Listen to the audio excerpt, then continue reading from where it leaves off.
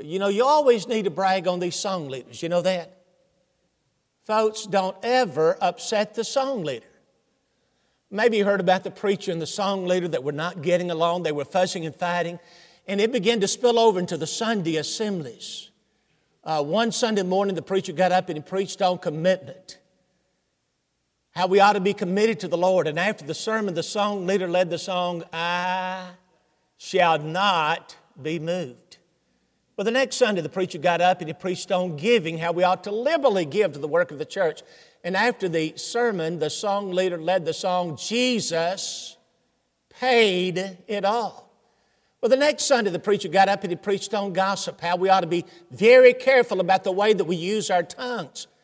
And after the sermon, the song leader led the song, I love to tell the story. Well, the next Sunday, the preacher got up and he preached on alcohol. He said, brothers and sisters, if I had all the whiskey in the world, I would take it and I would throw it into the river. And would you believe the song leader led the song, Shall We Gather at the River? Well, as you can imagine, that upset the preacher, made the preacher mad. And the next Sunday, he got up and he told his church that he was thinking about resigning, quitting, going somewhere else to preach. And the song leader led the song, Oh, Why Not Tonight?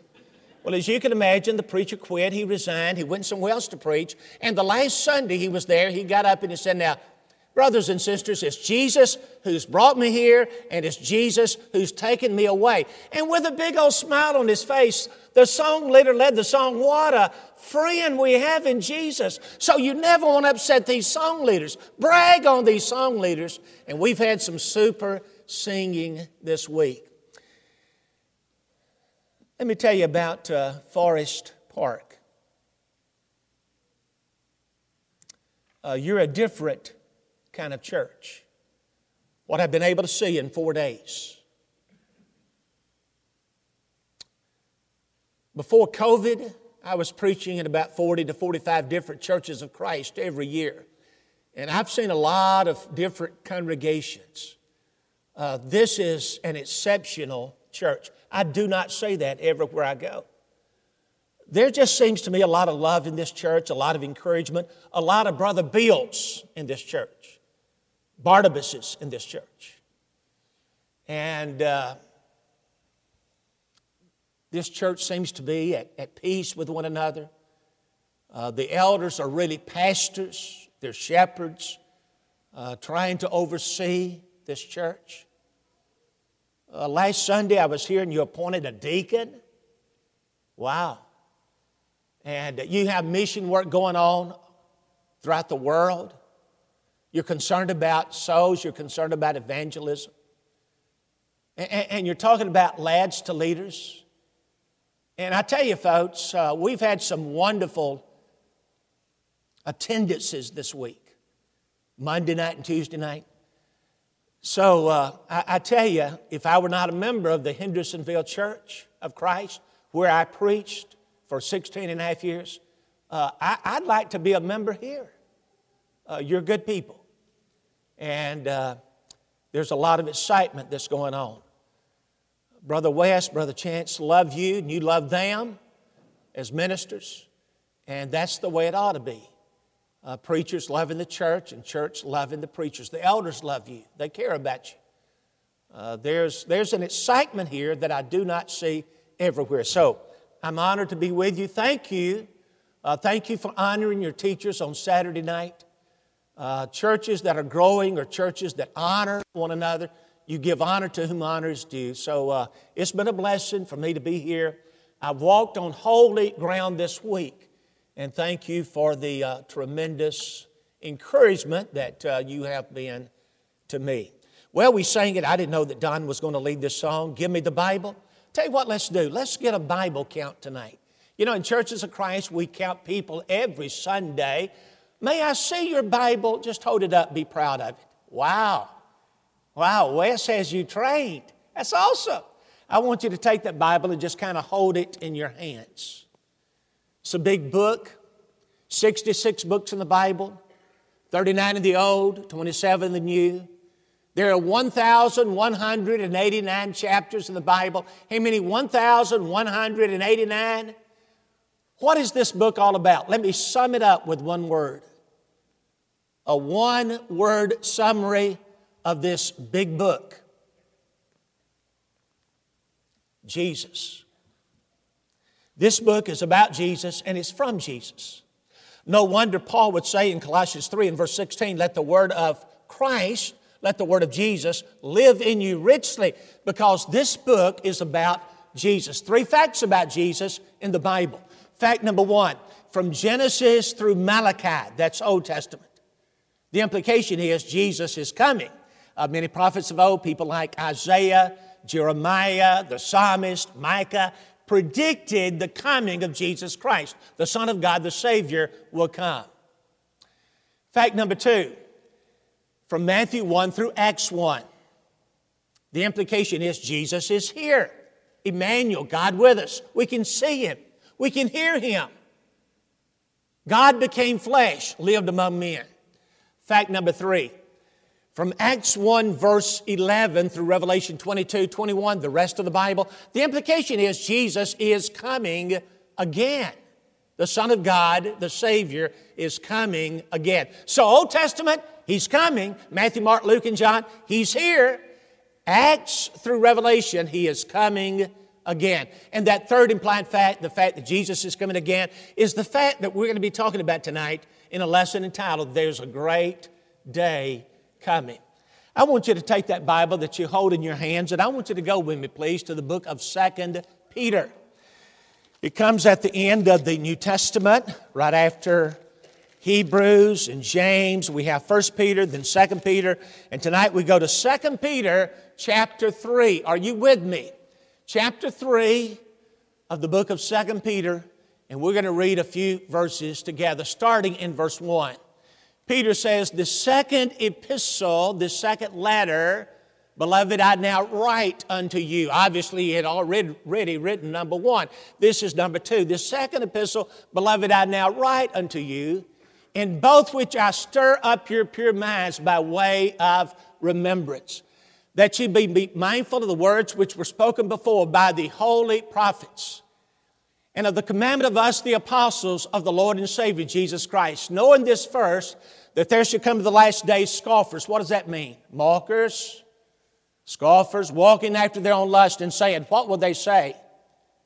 Where is the promise of His coming?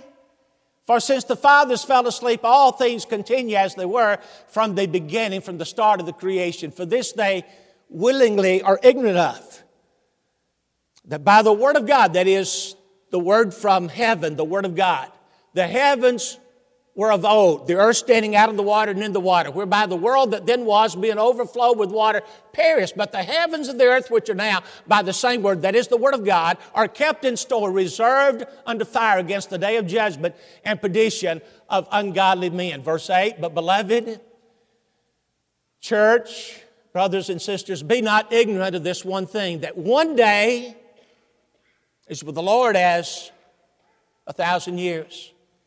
And 1,000 years as one day. The Lord is not slack. He's not slow concerning His promise, as some men count slackness, but is long-suffering to us. What does that mean? He's patient with us, not willing that any should perish, but that all should come to repentance. Verse 10, but the day of the Lord will come as a thief of the night, in the which the heavens shall pass away with a great noise, and the elements shall melt with fervent heat. The earth also and the works that are therein shall be burned up. Seeing then that all these things shall be dissolved. Question: what manner of persons ought ye to be in all holy conversation and godliness? Verse 12 catches my attention. Looking for and hasting unto the coming of the day of God, wherein the heavens being on fire shall be dissolved, and the elements shall melt with fervent heat. Nevertheless we, that is we Christians, nevertheless we, according to His promise, look for a new heavens and a new earth, wherein dwells or lives righteousness. And that's 2 Peter chapter 3, verses 1 through 13. I want you to glance back to verse 10. You may want to circle verse 10 in your Bible. It's the key verse and the context of tonight's study. Everything that I say in tonight's lesson somehow will connect to 2 Peter 3 and verse 10. Peter said, "But the day of the Lord will come." I didn't know that we were going to sing this for an invitation, but what a great invitation song. There's a great day coming, there's a great day coming, there's a great day coming by and by. Now, all of us have lived great days, right? Would you agree with that? Folks, I'm a big Alabama fan. Grew up in the state of Alabama. Monday was a big day for Alabama people. The national championship. That was a big day. You might say, "Keith, the greatest day of my life was the day that I was married." Do you remember that day? You stood before the preacher. The preacher said, "Do you?" And you said, "I do." I heard about two women that were talking. They were friends, and one of them said to the other woman, "Well, I got married the other day." And the friend said, "You did what? You got married?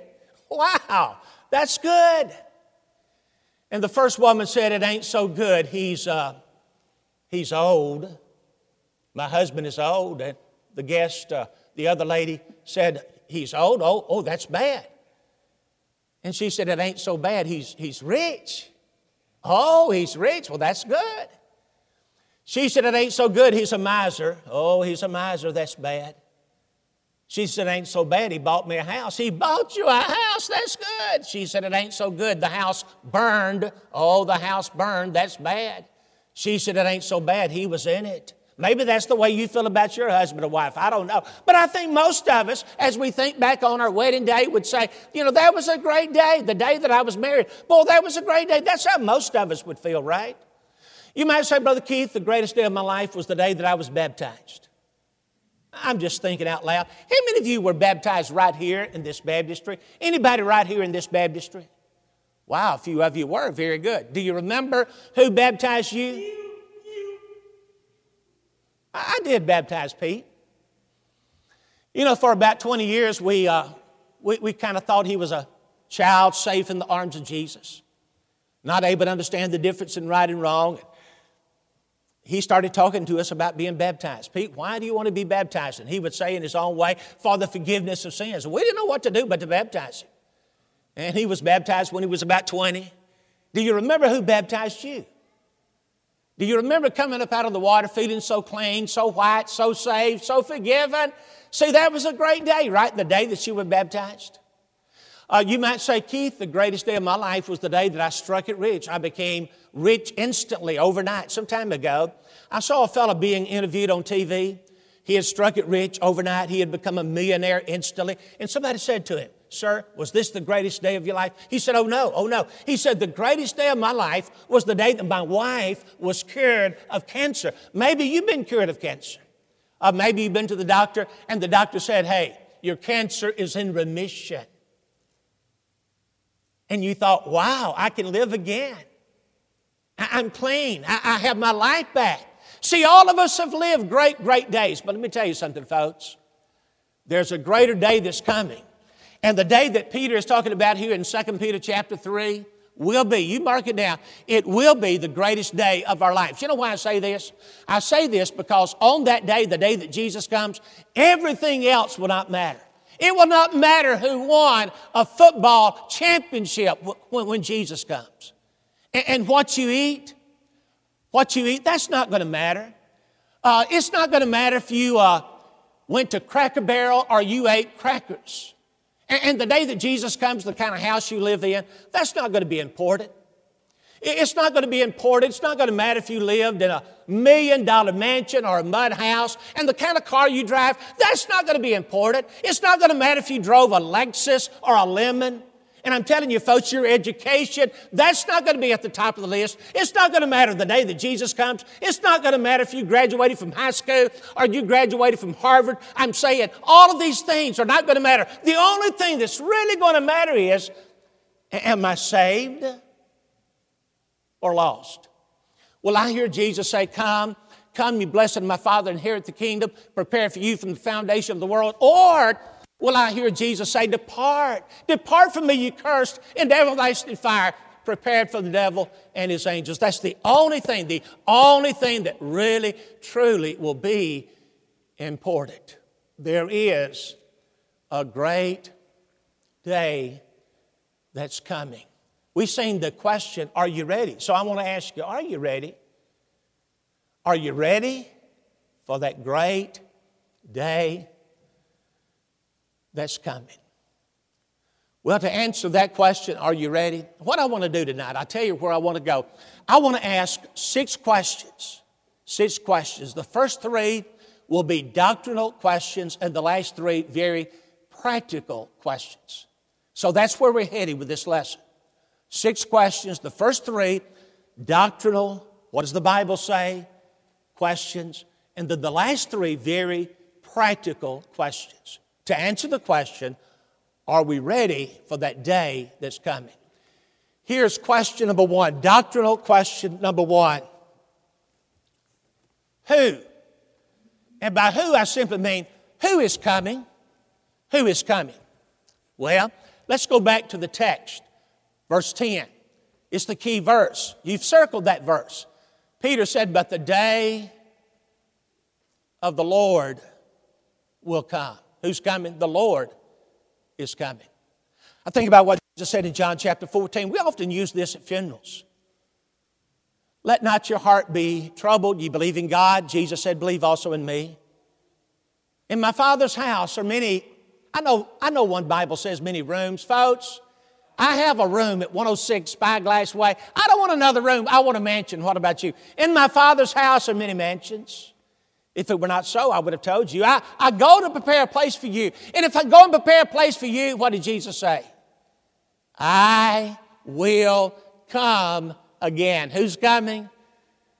The Lord is coming. I'll come again and receive you to myself, that where I am, there you may be also. And you know, Jesus did not lie. He did go to prepare that place. Acts 1, 9 through 11. He ascended into heaven. And then I think about what Paul said in 1 Thessalonians chapter 4 and verse 16. For the Lord himself, who's coming? Not some fake, not an impostor, not some preacher. The Lord himself shall descend from heaven with a... Do you remember the verse? You know, in churches of Christ, we don't want the preacher shouting, do we? I mean, you don't want the preacher standing up here and yelling and screaming. Man, that sounds too Pentecostal. That sounds too denominational.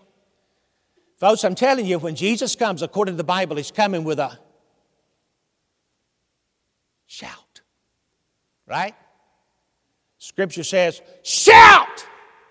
With a shout, the voice of the angel, trump of God.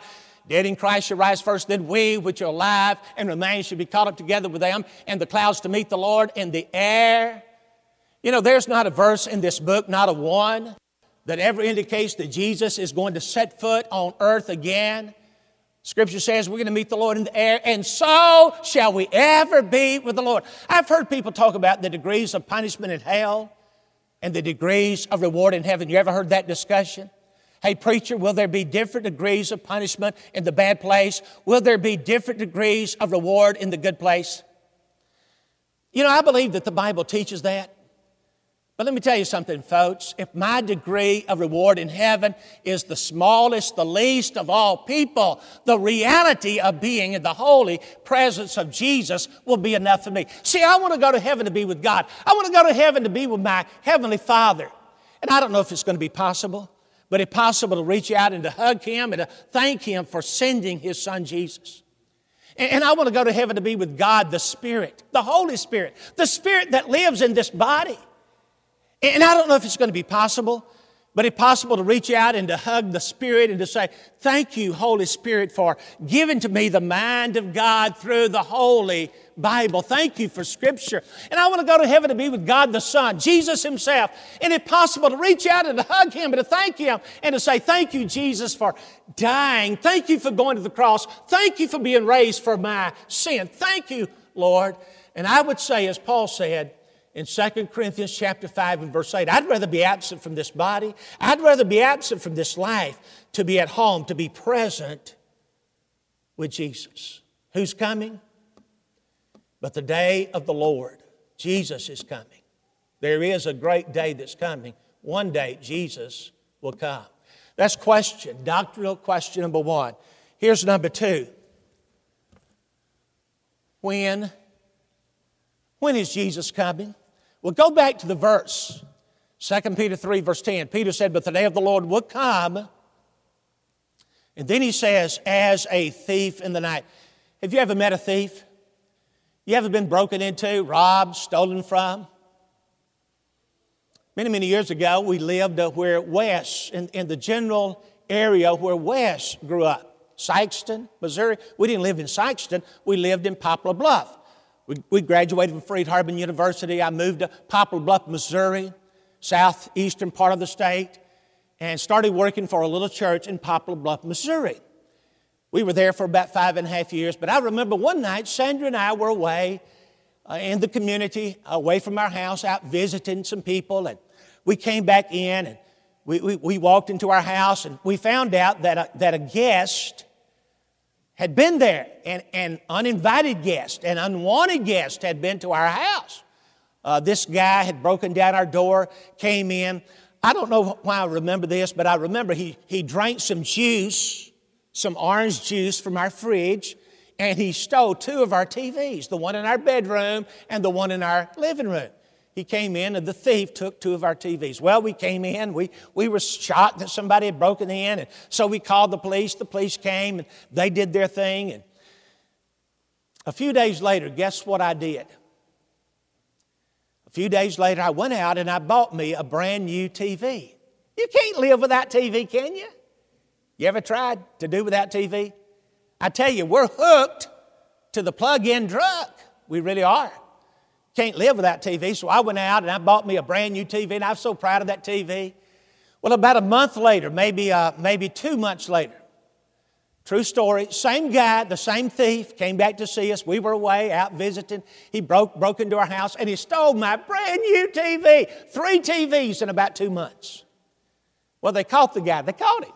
That's why I know it was the same guy. They caught him, a fellow by the name of Donnie. They sent him off to jail. And there in jail, Donnie, quote, found the Lord, he found religion, and he wrote me a letter. This thief wrote me a letter from jail to apologize. And the letter started out by saying something like, Dear Mr. and Mrs. Parker, hi, how are you? We're not doing much. We're just sitting around watching TV. The guy liked TV, folks. He really enjoyed TV. Now, I appreciated his letter, okay? I appreciated the thief's letter. But let me tell you something about old Donnie. He was a thief. You know how Jesus is coming? Like Donnie. Scripture says he's coming as a thief in the night. See, Donnie did not send me a text. This was the day before texting. He did not send me an email. This was the day before emailing. He didn't call me on the phone and say, hey, Keith, you better stay home tonight because I'm going to break it. He didn't warn me. He came unexpectedly. You know how Jesus is coming? Like Donnie. Like Donnie. Do you realize, folks, that Jesus could come before this sermon is over? Now, I know that some of you are getting nervous. You're thinking, how long is he going to preach tonight, right? But he could come before the sermon is over. He could come before we sing the invitation song tonight. He could come before this week is over. Or Jesus might not come for 2 or 3 million years. I just don't know when Jesus is coming. I don't. So who's coming? Well, the Lord's coming. When? Kind of wish that I could tell you, but I don't know. But here's question number 3, doctrinal question number 3. You ready for it? Question number 3 is, what? And by what I simply mean, what's it going to be like the day that Jesus comes?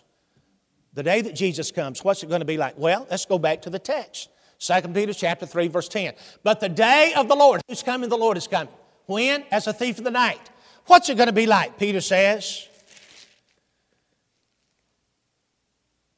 in the which the heavens shall pass away with a great noise, and the elements shall melt with fervent heat. The earth also and the works that are therein shall be burned up. Can you imagine what that day is going to be like? It's going to be like today. It's going to be like a Wednesday. Maybe 47, 40 degrees outside, 49, 50. A few clouds in the sky. People are going to be going to work. They're going to be going to school. They're going to be at the ball field. They're going to be hunting and fishing and eating and playing. They're going to be sleeping. It's going to be as normal as everyday normal, just like today, like a Thursday, like a Friday, like a Saturday. Just going to be as normal as everyday normal. But I'm telling you, folks, reading verse 10, it's going to be the most, what would you say, abnormal, the most incredible day that we've ever seen. Can you imagine? All of a sudden, we hear a great noise during this sermon. Just a whoo, deafening sound. And we stop. What was that? Man, I don't know, but we've got to get out of this church building. This may be an earthquake. So we all start running for these doors. And maybe on your way out, you remember this verse. But the day of the Lord will come as a thief of the night, in the which the heavens shall pass away with a great noise. And you hear that great sound? And when we get outside in the parking lot, we look up. And we're just standing and looking. And what are these? Creatures. Angels? Are they angels? And maybe you know enough Bible, you think about Matthew 25 and verse 31. When the Son of Man should come in His glory and all the holy angels with Him. And we're just looking up to the sky, looking at these. We've never seen anything like them. Are they angels? In the midst of all these creatures, there's a light much brighter than these lights. You want to look at it, you can't look, it's so bright. And maybe you think about 2 Thessalonians chapter 1 and verse 8. Jesus will come in flame and fire, taking vengeance on them that know not God, upon them that obey not the gospel. And that fire, that torch, so bright, you want to look, you can't look, but that torch begins to speak. Dead, come forth. John 5, 28 and 29. Marvel not at this, the hour is coming, in the which all that are in the grave shall hear His voice, and shall come forth. They that have done good to the resurrection of life, and they that have done evil to the resurrection of damnation. And Jesus begins to cry, dead, come forth. And we look around, the most amazing thing happens. Graves begin to open up. We didn't even know people were buried around this church building. But graves began to open up, and bodies began to ascend. And then we feel ourselves being taken up into the air. And the next thing we know, we stand before a brilliant, dazzling, awesome white throne. Revelation 20 and verse 11, and I saw a great white throne, and Him that sat on it.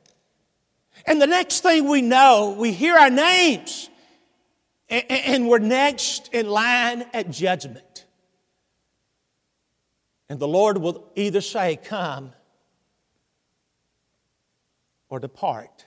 I'm telling you, folks, what's it going to be like? It's going to be like today. It's going to be like tomorrow. It's going to be the average, typical, normal, everyday normal. But it's also going to be the most incredible, the most abnormal day we've ever seen. Now, with that in mind, notice the question in verse 11. 2 Peter 3, verse 11. Those are the doctrinal questions. Seeing then that all these things should be dissolved, he asked this question. What manner of persons ought ye to be? What kind of people should we be? In light of the fact that Jesus is coming, there's a great day that's coming. What kind of people should we be in all holy conduct and godliness? What kind of people should we be? And I tell you, verse 12 gets my attention. Don't miss verse 12. I don't know what your Bible says. My Bible says, looking for and hasting unto the coming of the day of God. What does that mean, looking for and hasting unto? What does that mean? That means we ought to be excited about it. Ought to look forward to it. God willing, tomorrow night, we're going to find out if our sixth grandbaby is a girl or a boy. We don't know if it's going to be a girl or going to be a boy. Tomorrow night, God willing, we'll find out in Huntsville, Alabama. We're going to have a gender reveal celebration. And the gender of our sixth grandbaby will be revealed to us. Our daughter is about 5 months into the pregnancy. we will find out, all of us will find out if it's going to be a little girl, a little boy tomorrow night. When I read 2 Peter 3, verse 12, you know what I think of? I think about somebody in the waiting room. Maybe a husband, maybe a granddaddy, maybe a child. But from a granddaddy standpoint, I think about my daughter giving birth to this little baby. She's in the delivery room, and maybe the husband's in there, and I'm standing, and I'm just kind of a little bit nervous. I'm pacing back and forth and back and forth. I can't wait for the doctor to come out and say, hey, everything's okay. Healthy baby girl, healthy baby boy. We just can't wait for the doctor to come and to say everything's okay. And when I read 2 Peter 3, verse 12, that's what's in my mind. As God's people, we're in a waiting room. This whole world is just, we're here in a waiting room. And we can't wait for the great doctor, the great physician to burst through the doors of heaven and say, my child, everything's okay. It's time to come home. Are you looking forward to it? Are you excited about it? You just can't wait for Jesus to come. Well, maybe to answer that question, it's really all back to the question, are we ready? That brings us to three practical questions. Are we excited about that day? Are we looking forward to that day? Here's question number one. Practical question number one. Is heaven truly your home? We talked about it last night, talking about the future. Is heaven your home? Some time ago, I went up to Wisconsin to preach. You ever been to Wisconsin? Met some wonderful people. But when I preach in the north, I don't know of a nice way to say this, but I'll just say it. There's a difference in the way that southern people talk and the way that Georgia people talk and the way that Wisconsin people talk. Have you noticed the difference? I mean, you can take one of our southern boys and put him up there in the north, and in just a few months, he'll be talking with that Yankee accent, right? Now, you can take one of those northern boys and put him down here in the south, and in just a few months, we'll have him talking normally. There's just a difference in the way that southern people talk and the way that northern people talk. And I go up north to preach, and they hear me talk, and you know what they want to know? Sir, where are you from? I go into a motel to check in. Excuse me, where's your home? Go into a restaurant to eat, they hear me talk. Excuse me, where are you from? You know what I say? Hendersonville, Tennessee. That's home. You say the same about Valdosta, right? Go on a trip, a vacation. Hey, where are you from? Where's home? Valdosta, Georgia, right? And as I told you last night, folks, the writers of the New Testament come along and they say, brethren, that's wrong. Valdosta's not home. Hendersonville's not home. Georgia's not home. Tennessee's not home. Our home is in heaven. Is heaven really home to you? The next time somebody says, where's home? I dare you. I dare you to say heaven. Oh, you might follow that up by saying, I'm temporarily in Valdosta, Georgia, but heaven's home. Is heaven really your home? That's question number one. Here's number two. Have you made any preparation? See, we're just trying to find out, are you excited about it? Are you looking forward to it? Looking for and hasting unto the coming of the day of God. Number one, is heaven home? Number two, have you made any preparation? Maybe you've heard Wes or Chance or one of the elders say something like, heaven is a prepared place for prepared people. You've heard that, right? Heaven is a prepared place for prepared people. I believe that's a true statement. It's true not because we preachers make that statement. It's true because that's exactly what Jesus implied. I go to prepare a place for you, and if I go and prepare a place for you, I will come again. Indeed, heaven is a prepared place for prepared people. Let me just speak to those of you who are not Christians. We have some people in this audience who are not Christians. Please make some preparation. You need to be born again, born of water and the Spirit, John 3. You need to do what the Corinthians did. Acts 18, verse 8, the Corinthians hearing, believed, and were baptized. You know the hardest thing about becoming a Christian? Let me show you the hardest thing that you have to do to become a Christian in my judgment. Hardest thing is found in verse 9. Go back to verse 9, 2 Peter 3. The Lord is patient with us. He's long-suffering, not wishing that any should perish, but that all should come to, what does your Bible say, to what? Repentance. See, baptism is easy. Really, it's easy to be baptized. Preacher does all the work. Preacher puts you under the water, brings you up. I tell you what's hard about becoming a Christian. It's this It's this thing called repentance. God commands all people everywhere to repent, Acts 17:30. You know what that means? He wants you to change. Some time ago, I wrote a bulletin article for a church entitled, "The Church Must Change." The church must change. And my, that was like dropping a bomb among that audience. People got upset. Some of our deacons had heart attacks. What do you mean the church must change, Keith? And I said, folks, settle down. I'm not talking about changing Scripture. I'm not talking about changing the Word of God. But I am talking about changing hearts and changing lives and changing attitudes. Well, when Jesus said, Luke 13:3-5, I tell you, except you repent, you're going to perish. You know what He's saying? Jesus is saying, I want you to change. What do you need to change? Maybe it's the way that you've been talking. Maybe it's your attitude. It's hard to turn around. But see, if you want to become a Christian, you've got to repent. You've got to start loving what you used to hate, start hating what you used to love. You've got to change. The Bible teaches repent and be baptized. Repent and be baptized. Some of you need to do that. Some of you are not Christians. And I would say to you what Ananias said to Saul, why do you wait? Acts 22:16, what are you waiting for? I would say to you, arise, get up, be baptized, wash away your sins, calling on the name of the Lord. Some of us need to do that. You say, Brother Keith, you're not talking to me. I'm a baptized believer. Oh, you're a baptized believer? Let me ask the Christians of this audience one simple little question. Are you faithful? Are you faithful? See, we're just trying to find out, are we excited about it? Are we looking forward to it? Question number one, is heaven really home? Question number two, have you made any preparations? So, Christians, are you faithful? Revelation 2:10, be faithful not only till you die, but even if it means your death, unto death. Be faithful until you die. Are you faithful to Jesus? Well, that brings us to question number three, practical question number three. It may be the most important one. Number one, is heaven home? Number two, have you made any preparations? And here's number three. If the choice were yours, would you bring Jesus back tonight? If God left it up to you.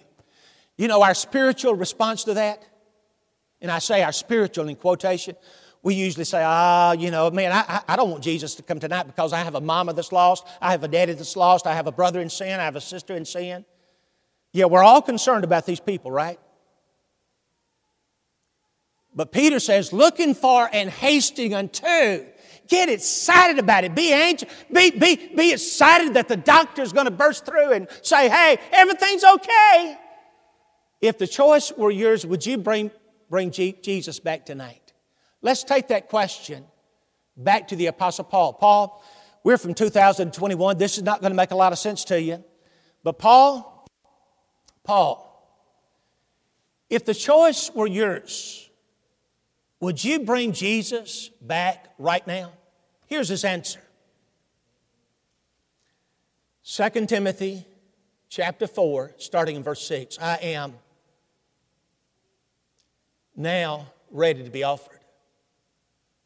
And the time of my leaving, the time of my departure is at hand. I have fought a good fight. I have finished my course. I've kept the faith. Henceforth, therefore, there is laid up for me a crown of righteousness, which the Lord, the righteous judge, shall give to me at that day, and not to me only, but unto all them also that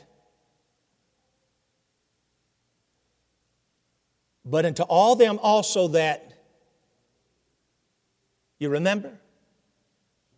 He's going to give me that crown of righteousness, but not to me only, unto all them also that love His appearing.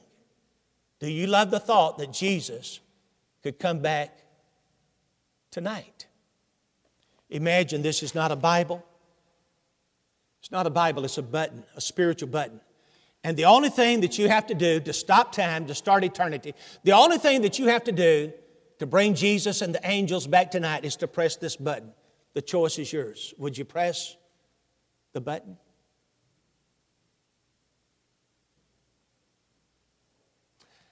Imagine, I don't know who's going to lead the closing prayer, but imagine our brother gets up and he prays like this. Father, this world is not home. We're passing through. We're tired of cancer. We're tired of the virus. We're tired of divorce.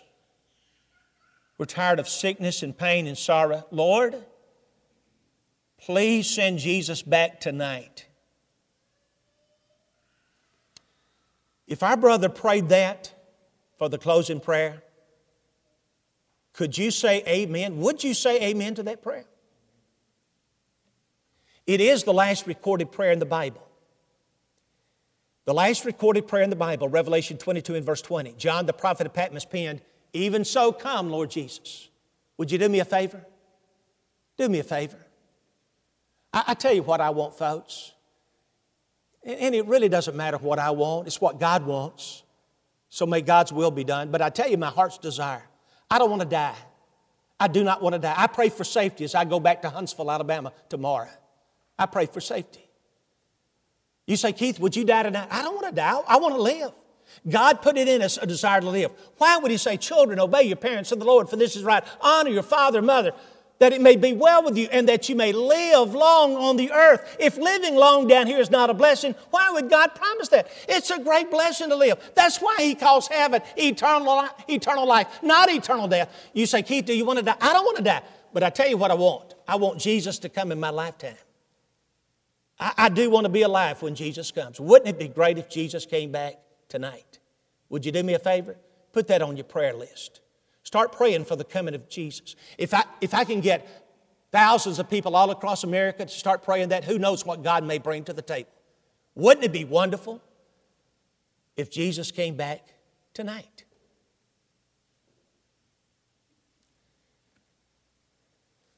I love you. I want to bare my soul. Some of us don't need to walk down a church aisle. We need to run down a church aisle. That's how urgent it is. And if you knew that Jesus were coming at 8:05, it's 7:59 according to our clock. If you knew that Jesus were coming in 6 minutes, what would you do right now? Honestly. Honestly, what would you do? You need to be prayed for? Come on. You need to become a Christian? Come on. Please come before Jesus comes. Because I'm praying. I am praying that Jesus will come in my lifetime. Wouldn't it be great if Jesus came back tonight? Are you ready? There's a great day that's coming. Why don't you respond before that day comes, would you? Who's going to lead the way tonight? We're going to find out. I'm excited about singing the invitation song.